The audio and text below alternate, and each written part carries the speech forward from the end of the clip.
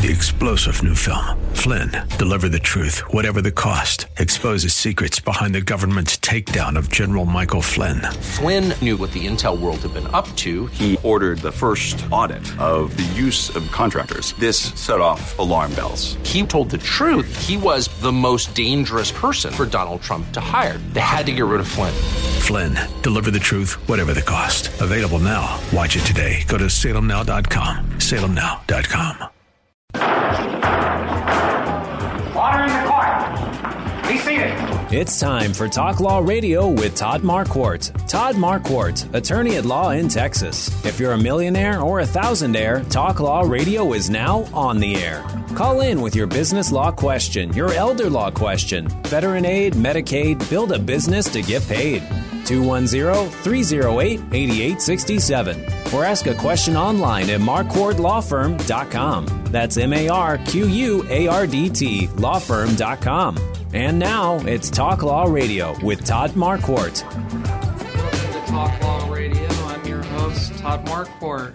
We're here on 9:30 a.m. The Answer and on podcasts wherever you can find one. Try interacting with me on the show today by posting a comment on Facebook, or you can find me on Twitter and post a comment there.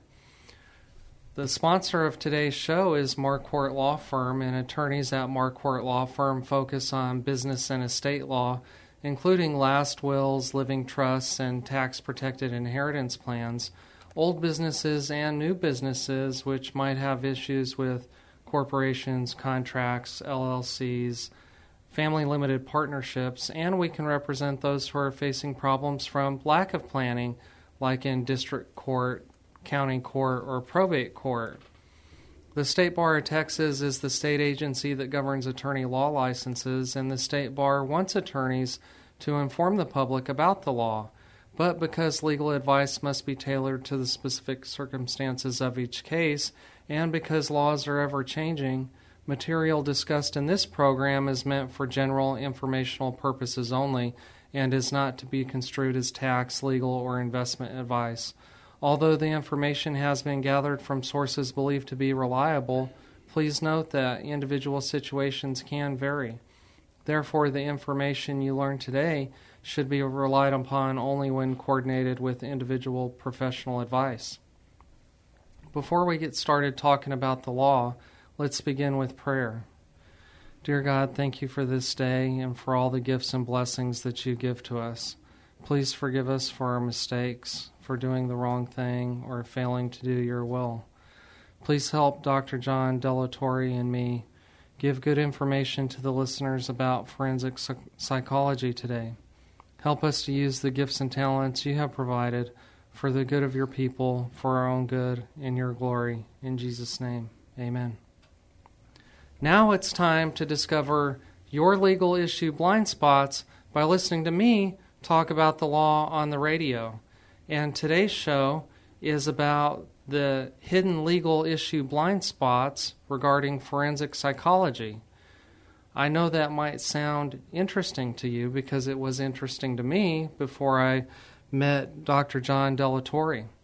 He's a licensed psychologist in Arizona and Texas and holds the authority to practice interjurisdictional telepsychology. Welcome to our show. Thanks for having me. Yeah. We also have with us attorney Daniel Palmer.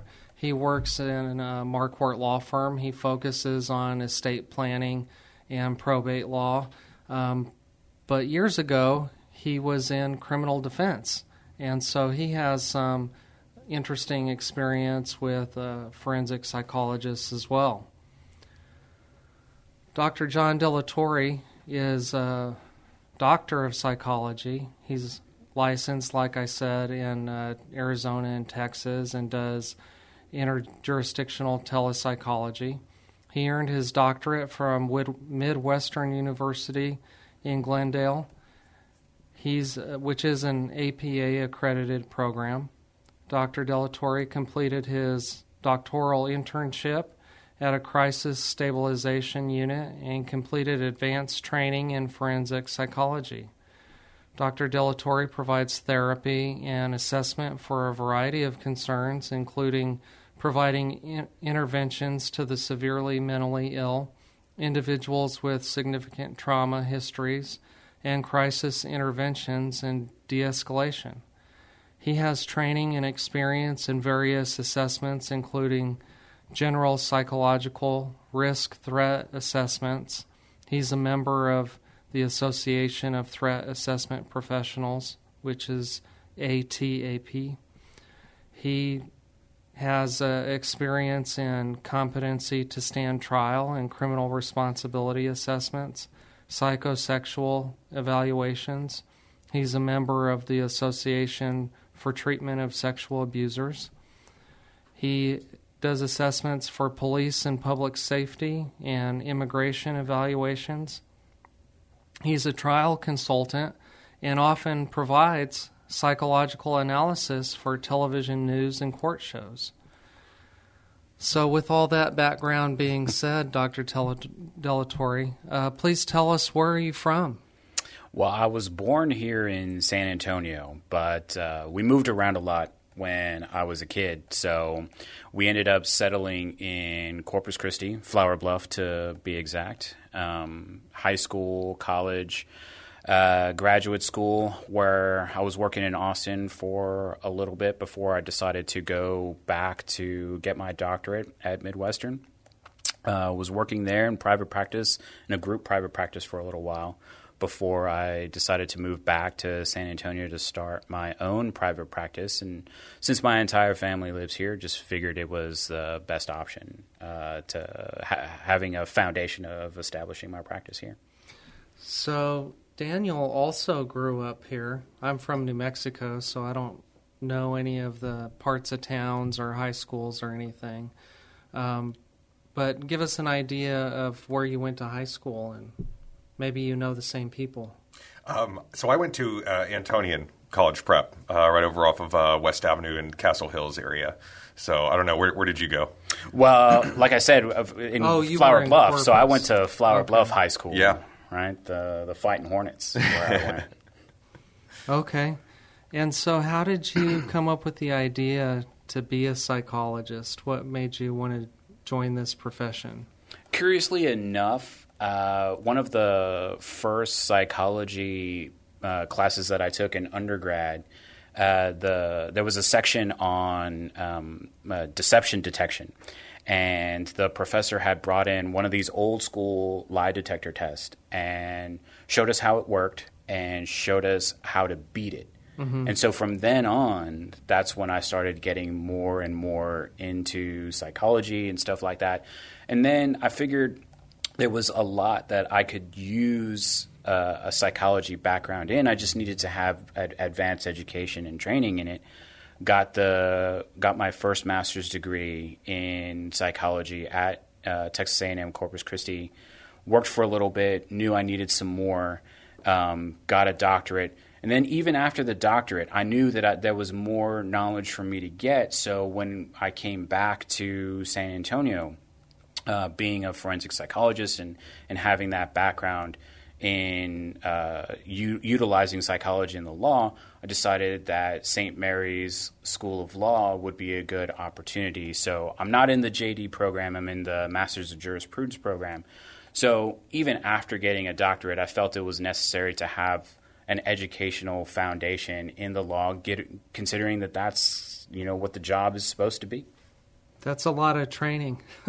You can never have too much training. Right. I mean, when you're going to go testify and they proffer you up as an expert, it's best to have as much as you can. Right. As much as you can have. Yeah, that makes you a very valuable forensic psychologist. What else can you tell us about your background that led to this? What makes your practice unique besides all the training that you've been in? Well, it's a much more expansive practice than I think a lot of forensic psychologists have. We tend to kind of focus on one area, whether it be criminal law or family law or civil or something like that, personal injury, emotional distress kinds of things. But my practice, I'm starting to include mediation, negotiations. I'm starting to include trial consultation and stuff like that. So it's it's about how can you utilize someone who has an understanding of human behavior in novel ways, right? In ways that perhaps you wouldn't have considered from before. Okay, that's really interesting. And we're hopefully going to teach our audience today how this can help them if they find themselves in one of those situations where they're in trial. They might need an expert to help them in their situation. So we have to take a break. Stay tuned. When we come back, we'll talk about a case study of a situation that hits close to home. Stay tuned.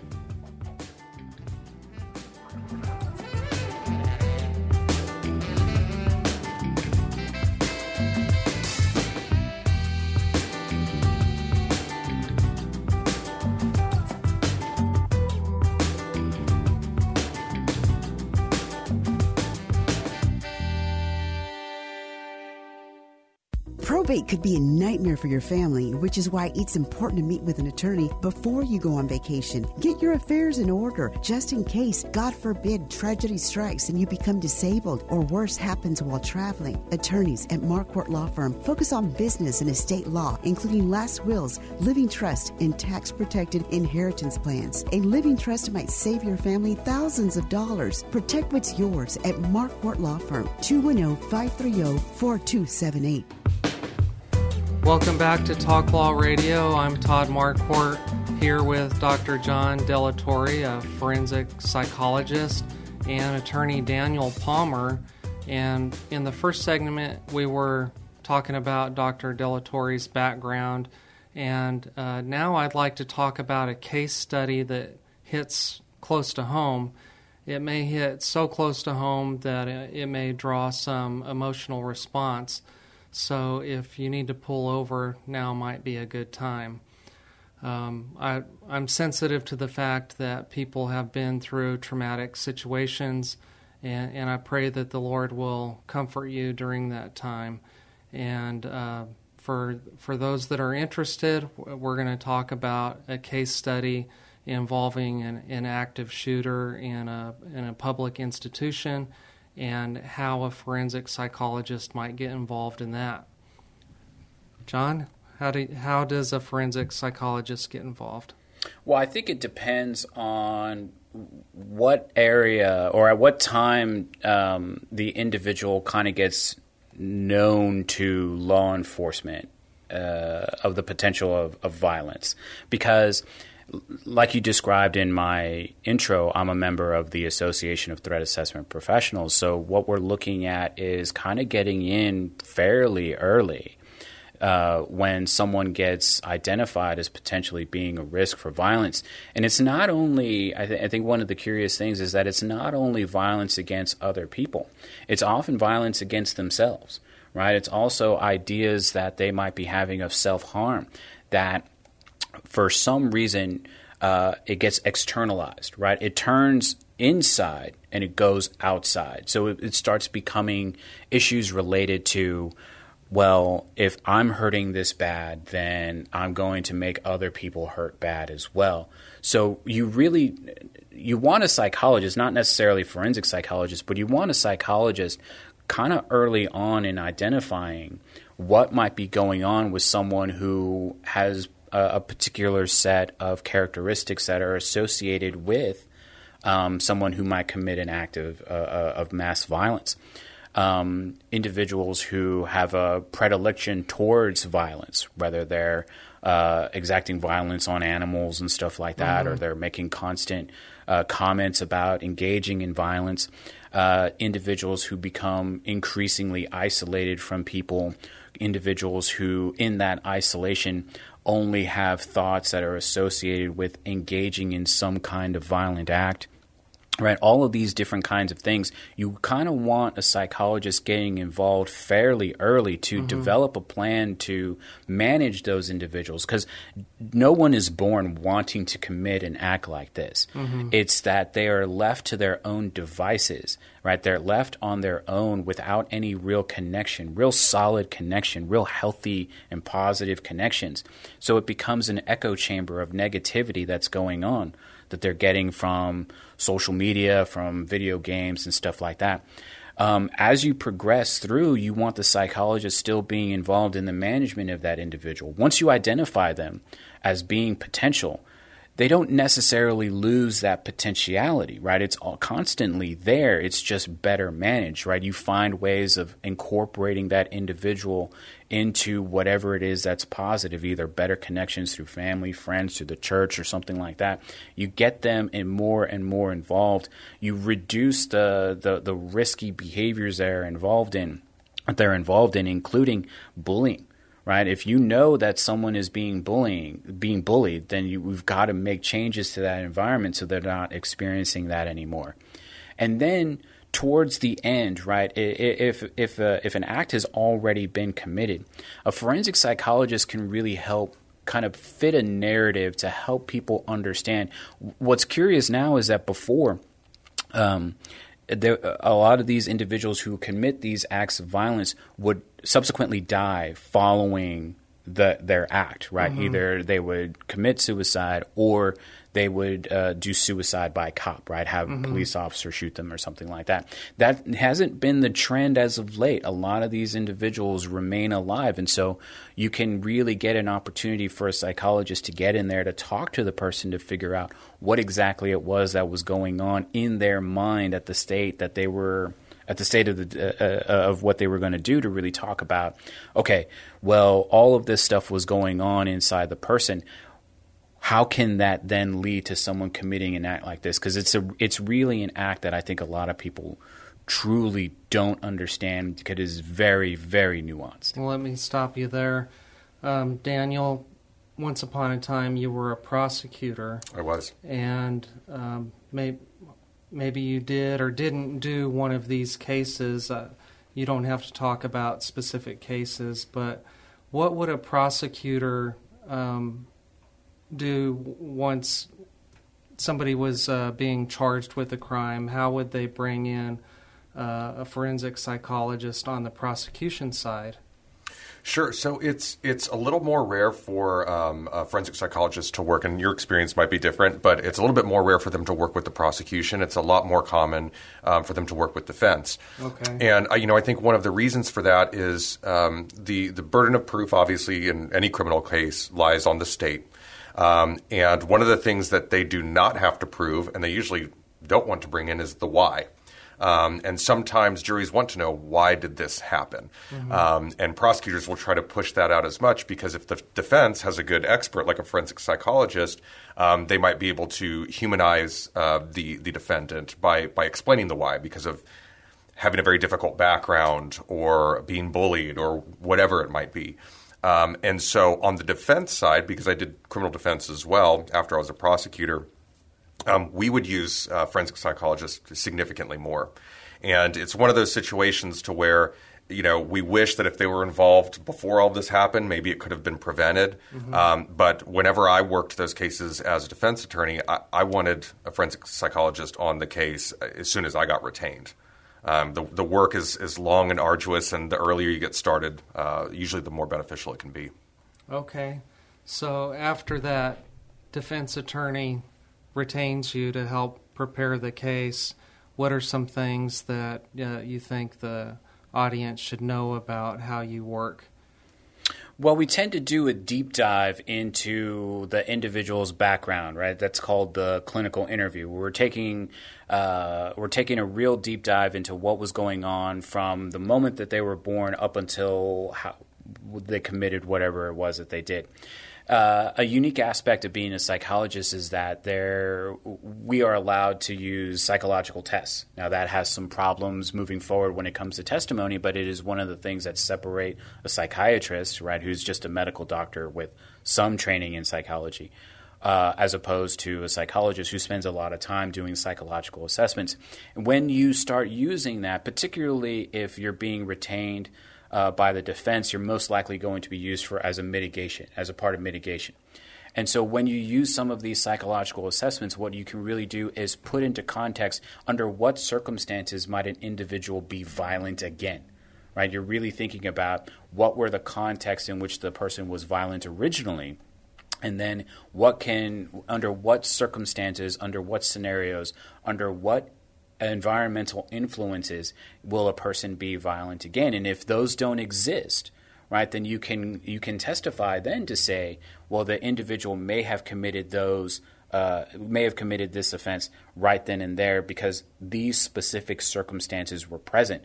But because they're not present anymore, they're less likely to then commit another violent act. And that's something that we see particularly in these kinds of cases, that the individual is propelled into committing this act because they are facing a set of circumstances that you're probably not really going to see again, right? You'll probably see them in another fashion, but you're not going to see those specific things again. And if that's the case, if that person's not going to be confronted with those things again, the potentiality of them committing another act goes down. Daniel, I wanted to ask you to define mitigation. Can you tell the audience how the process of prosecution and punishment works and how mitigation fits? Sure. So mitigation is a technique that the defense will use to basically, kind of like we talked about earlier, to explain the why. Yes, a jury has found an individual guilty of a crime, but these are some other things that you need to take into consideration when you're assessing punishment. And so the audience could be the judge. After the guilt innocence phase, the defense can choose the judge for punishment, or they can choose the jury. So sometimes the audience is the judge, sometimes the audience is the jury. What is interesting about mitigation, and especially working with forensic psychologists, is they have to know their audience just as much as we have to know our audience. The way that we're going to phrase our arguments to a judge as an attorney is going to be very different than from a jury. Same thing goes with the forensic psychologist. Mm-hmm. So after the guilt innocence phase, if your client is found guilty, then it moves to the punishment portion. And that's where this mitigating evidence comes in, again, to say, yes, you have decided a crime has been committed, but these are the reasons why punishment should be lessened. Okay.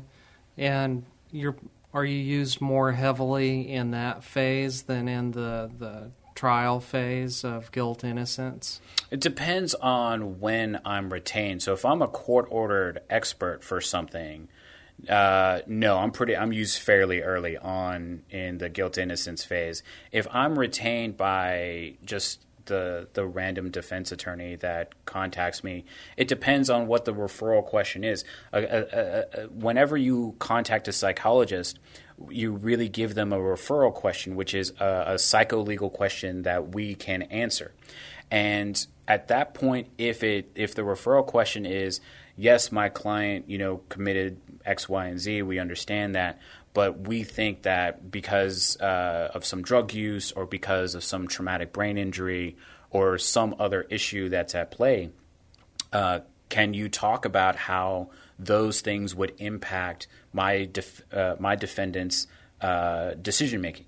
Right, so essentially that's the referral question for mitigation, where we're exploring what kinds of issues have gone on in that person's background and really looking at those histories of trauma, those histories in which a person's impulse control is problematic through ADHD, through drug use, right, through mental illness and stuff like that, to determine the severity of those kinds of things, which could help say that the person may not necessarily have been in full capacity of all of their faculties and probably should be more rehabilitated than punished.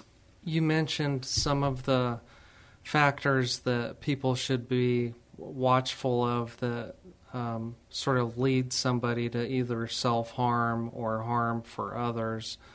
After the break, can we talk about maybe some simple techniques that a layperson can use to de-escalate an emergency situation? Sure. Okay. That'll be good for us to talk about after the break. Want to remind everybody that we're on Talk Law Radio on 9:30 a.m. The Answer. You can also find this episode on podcasts everywhere after the show. And we've been talking to Dr. John Delatorre about forensic psychology. We've been talking to Attorney Daniel Palmer about when a prosecutor or a criminal defense attorney would use a forensic psychologist. And so I want to get to this question of how can a layperson use a simple technique to hopefully de-escalate an emergency, dangerous situation. Sometimes I hear about this on the radio. I read about it in articles where somebody says, not only did I give him my wallet, but I gave him my coat, and then I took him to lunch. You ever heard this kind of a story? Oh, yeah. I worry about whether that's really the correct thing to do. So this is Talk Law Radio. We're going to take a break. Stay tuned.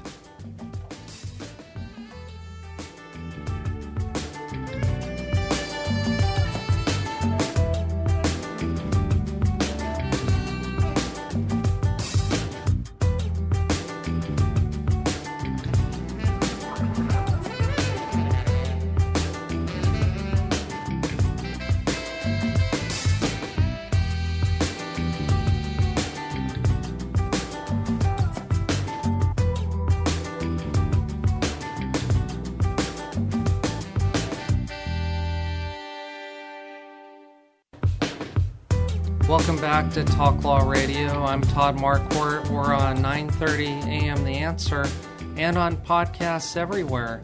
Today, we're talking about the hidden legal issue blind spot of forensic psychology. How does that meet and intersect and cross with legal issues? Our guest, Dr. John Delatorre, Doctor of Psychology, is a licensed psychology in Arizona and Texas, and holds the authority to practice interjurisdictional telepsychology.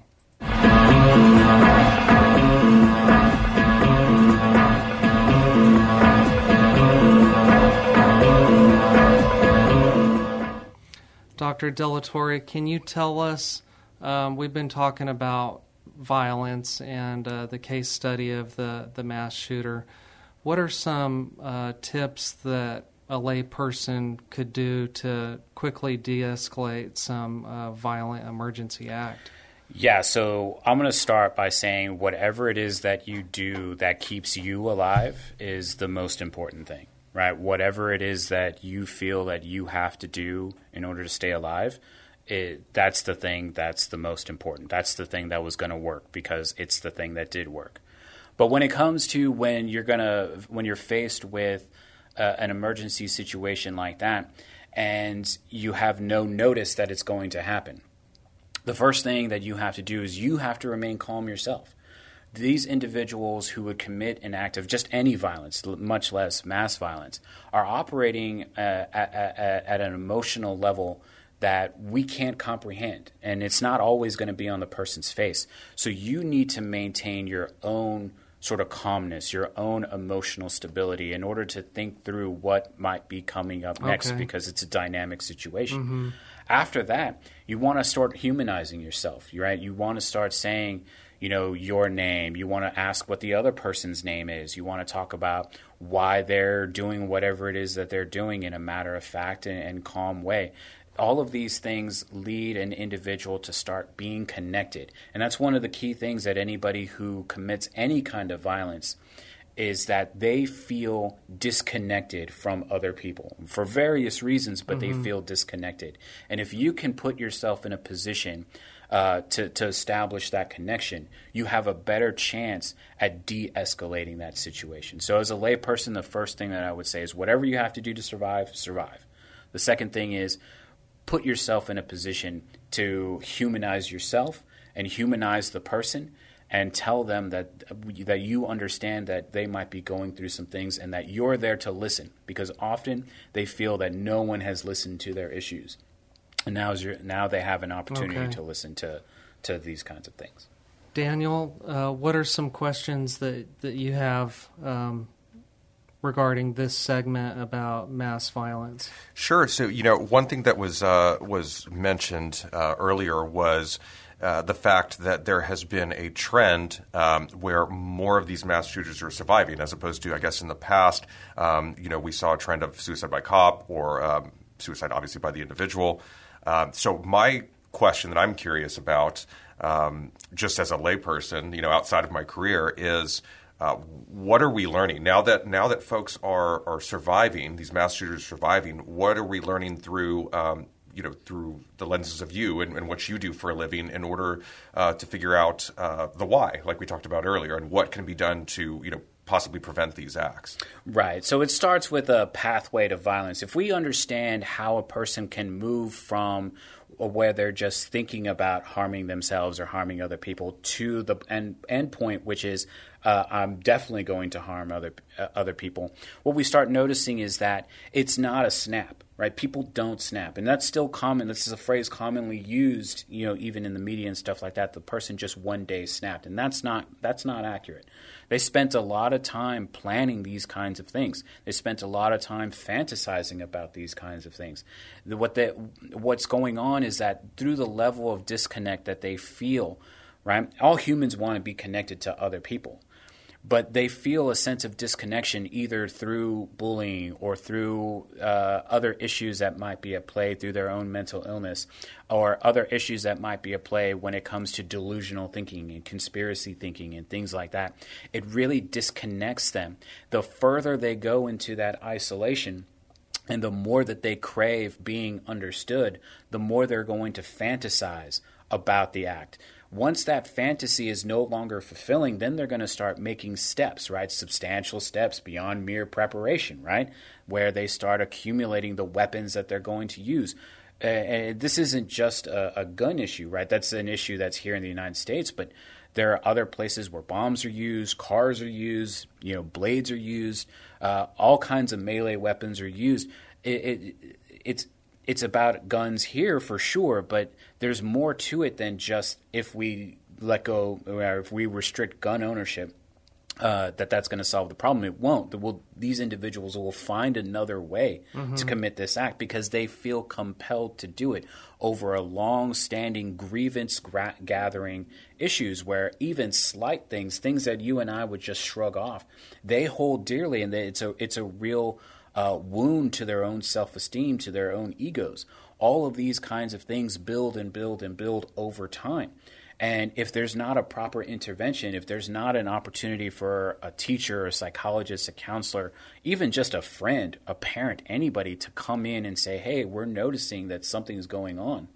If there's not that opportunity, that person is going to be in a negative feedback loop where that's constantly what they're hearing, that's constantly what they're looking for. And some of them engage in what we would consider to be a performance crime, right? These are individuals who want to commit a previous act in their own way. If they saw that the other person who committed a mass casualty event gets a lot of publicity, gets a lot of notoriety, then some individuals, they might want to have that same shining light put on them. This is a performance crime. They want the light on them as well. So we're noticing that some of these individuals, they may want to stay alive in order to bask in the glow of committing this crime. Some are contagion problems where if it happens in one area, and we see this a lot in suicides, if we see it happen at one time, then other individuals who had also been considering it at the same time notice that, okay, one person did it, now it's time for me to do it as well. They're not copycatting, it's a contagion, right? It's a spread of them believing that one other person did it. I was waiting for someone else to do it. They did it, so now I'm going to do it as well. Okay, I'm getting scared. So let's go to a different subject. Since you, Daniel, were in the criminal prosecution and defense area, and Dr. Delatorre, you're involved in this issue too. So let's imagine somebody has committed a heinous act and they're still alive and they're going to be prosecuted. Well, one of the issues then is, are they competent to stand trial? Daniel, will you tee that up, frame that out for us? Sure. I think Dr. Delatorre would probably be the better person to answer the question because it's pretty complex. But that is definitely one of the first things that, as a prosecutor that we look at, especially when dealing with juvenile crimes. But what does that mean to be competent? So to have the ability to understand basically your actions and the consequences of those actions. So understanding not only the crime that you're committing, why you're committing the crime, and the end result. And so there are situations, especially in juvenile court, to where because of where their brain development is. There are a lot of other factors that have to come into it. It's not as cut and dry as in adult criminal cases.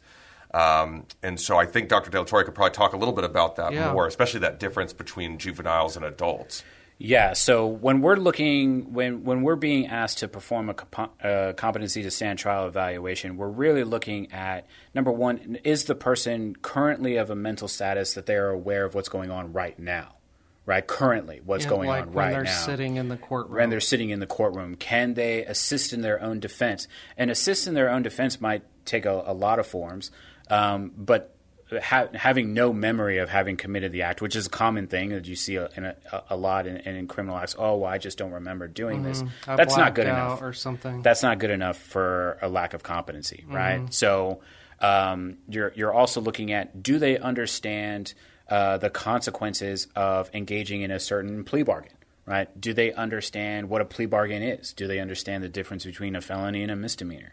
Right? Do they understand how evidence can be presented? Do they even know why they shouldn't talk to the prosecutor? So is this an intelligence question or a mental illness question? It can be both, right? So when we're looking at competency, what the statute tells us is that this is as a result of a mental disease or defect.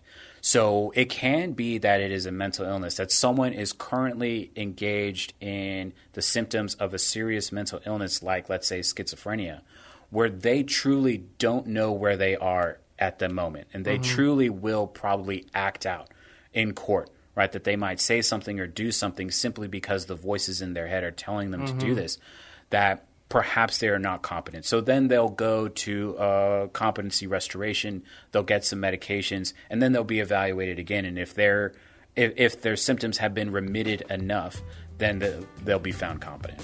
Okay, so related to competency, at least in my mind, would be the question about insanity versus sanity as a defense, maybe in a prosecution of somebody that commits an act like this. So we have to take a break. We have a lot to talk about. We'll be right back. Stay tuned.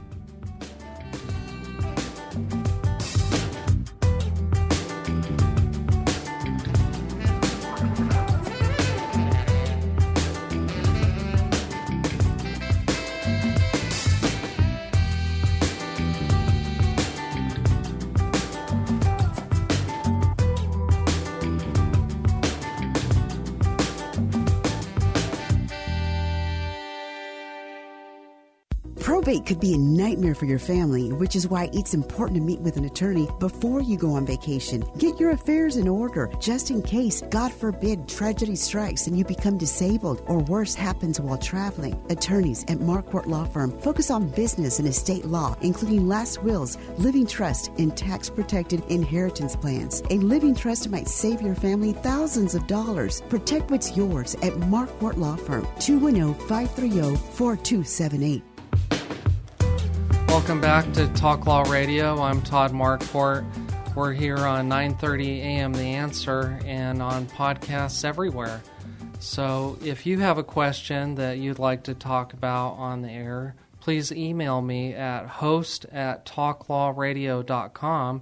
That's HOS as in Sam, T as in Timothy, at talklawradio.com. And if you have questions for Dr. De La Torre, you can find his contact information in the show notes on the podcast, which will be uploaded following today's show.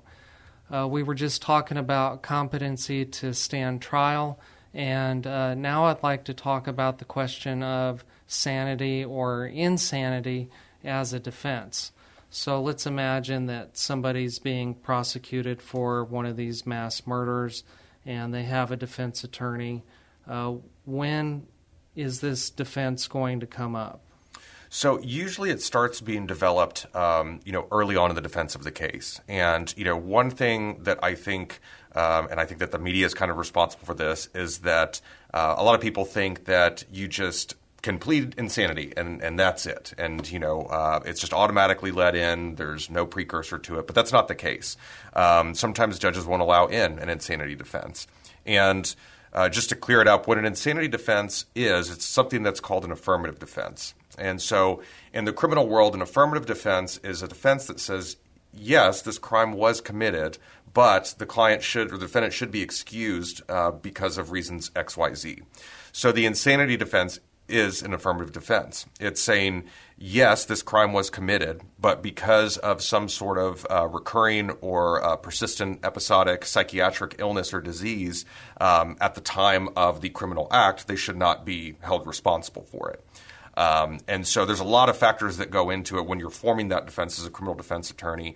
And there's a heck of a lot of work for the forensic psychologist to do in order to assist the attorney to push that defense to the judge and try to convince them that it's valid.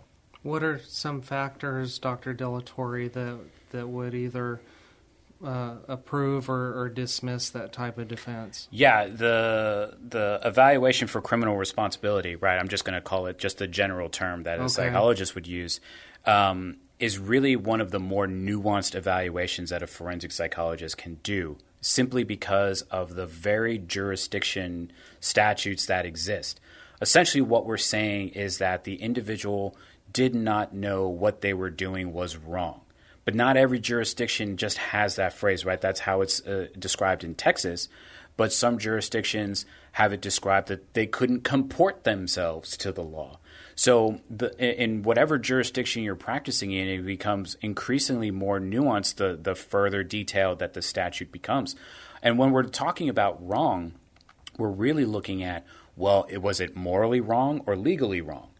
If it's morally wrong, right, then that person can still be found insane. So they may know that something is a crime legally, right, that they might know that committing an act of murder is a crime. Mm-hmm. But their mental disease or defect, again, how it's described in the statute, their mental disease of defect, essentially they believe themselves to have been committing this act based on some moral authority.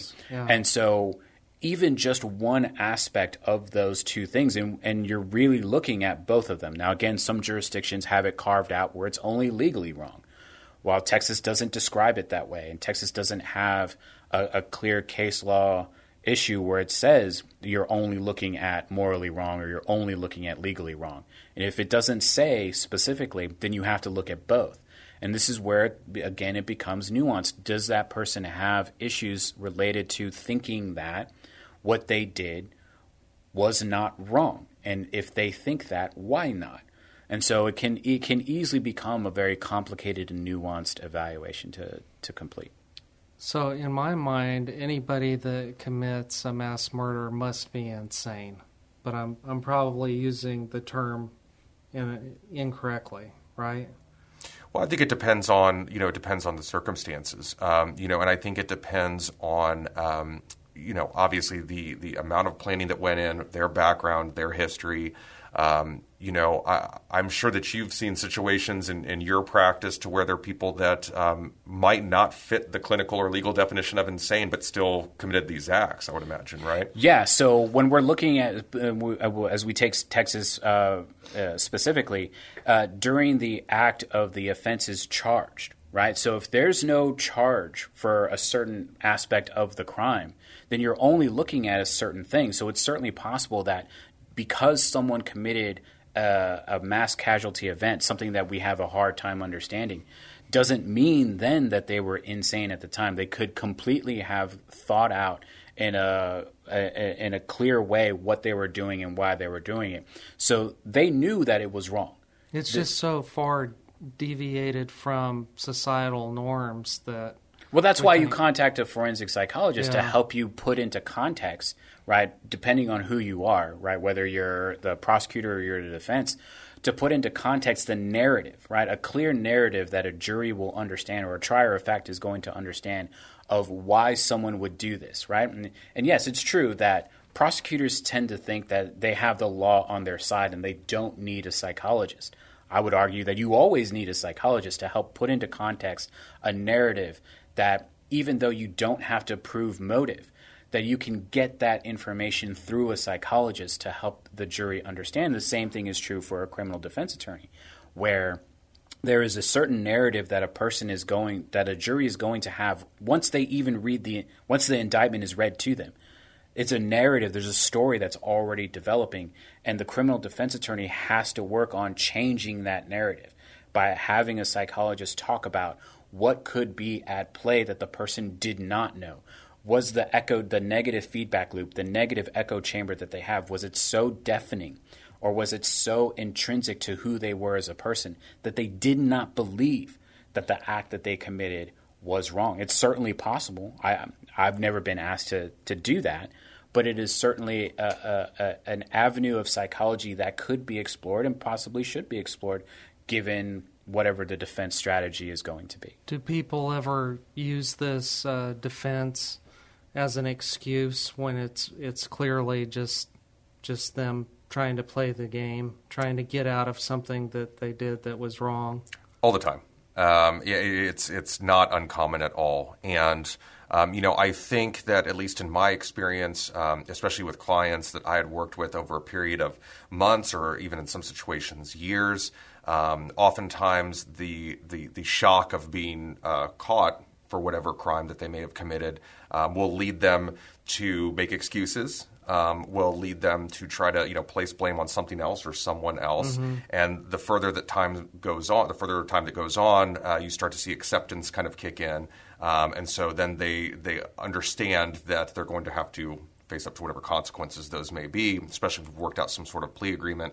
And the wheels start turning, and they kind of move away from those excuses of just saying, I was insane at the time.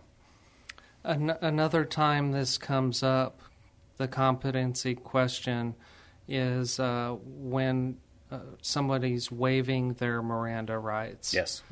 Daniel, can you tell the audience what are the Miranda rights? And then Dr. Delatorre, tell us what would the factors be that say either they were not or they were competent to understand? Sure. So there's a long history of where Miranda came from. It was a case that was quite a while back. But basically now, when an officer arrests somebody, in order for any language that the individual use, anything that they've said to a police officer, an investigator, they have to be what's called Mirandized. So they have to be told that they are being arrested.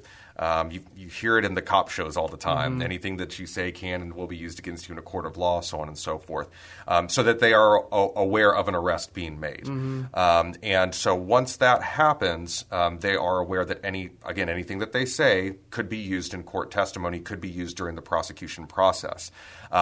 Where it becomes problematic, and this is where Dr. Delatorre can explain more, is if a person is even capable of understanding what being Mirandized is.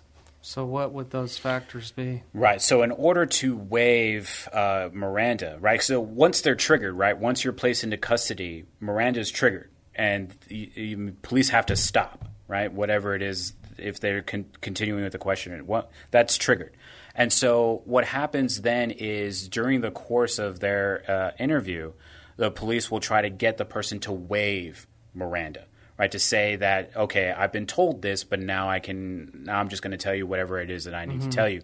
They have to be able, the individual has to be able to knowingly, intelligently, and voluntarily waive their Miranda. If there's any kind of undue influence, or if there's any kind of environmental issue, if there's any kind of emotional, mental, or illicit substance issue that's at play, that can put a person's waiving of Miranda in jeopardy, right? It can make it so that even though they sign, right, they put their initials on the piece of paper that says that they waived it, but if they were high on drugs at the time, right, then did they really knowingly, intelligently, and voluntarily waive those rights? Or how about like in the movies when Mark Wahlberg beats the guy up and then he decides to confess? That's probably... Yeah, that's not... No. That doesn't work. Okay, so we're nearing the end of the show, and I've got to ask you, because Marquardt Law Firm focuses on wills and trusts and ultimately a person's legacy. Dr. Delatorre, you know what the question is. And now, it's time for the Talk Law Radio Legacy Spotlight. What's your legacy? Sponsored by Marquardt Law Firm. So legacy could be a family heirloom or a value that you learned from a family member that has passed, or something that you want to leave to beneficiaries in your life or to society at large. How would you like to be remembered? Something that I got from my mom, and clearly it comes from the Bible, to whom much is given, much is expected. And I have had opportunities in my life that other people wouldn't have had, and other people who have my background never get to have. And I feel very blessed that I've been able to do what I like to do, and I've been able to educate people with some of these more complex and more nuanced kinds of things. So my legacy will be that, I hope, is that of an educator and helping people understand that the world's a lot more of a complex place than we like to think that it is. Mm-hmm. And yeah. Thank you for sharing that. Thank you for being on the show. Thanks for having me. Okay, that's the end of the show today, Talk Law Radio. I'm your host, Todd Marquardt, and you can find us on the radio, 9:30 a.m. The Answer. You can find us on talklawradio.com. You can stream from that website previous episodes about all kinds of things. And you can find us on podcasts everywhere. Just search Talk Law Radio and look for my smiling face. Talk to you later.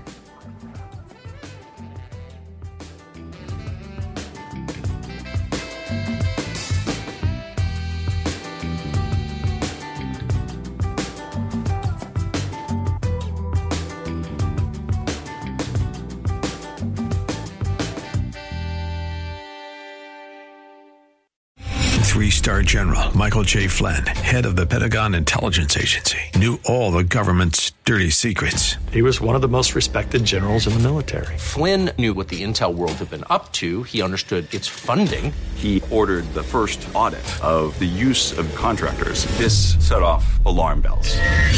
The explosive new documentary, Flynn, Deliver the Truth, Whatever the Cost, uncovers the facts behind this scandal. Flynn told the truth. He was the most dangerous person for Donald Trump to hire. I find out the worst enemy that I'm going to face in my life is right here in America. They took my assessment and they wanted me to change it. And I was like, I'm not changing it. They had to get rid of Flynn.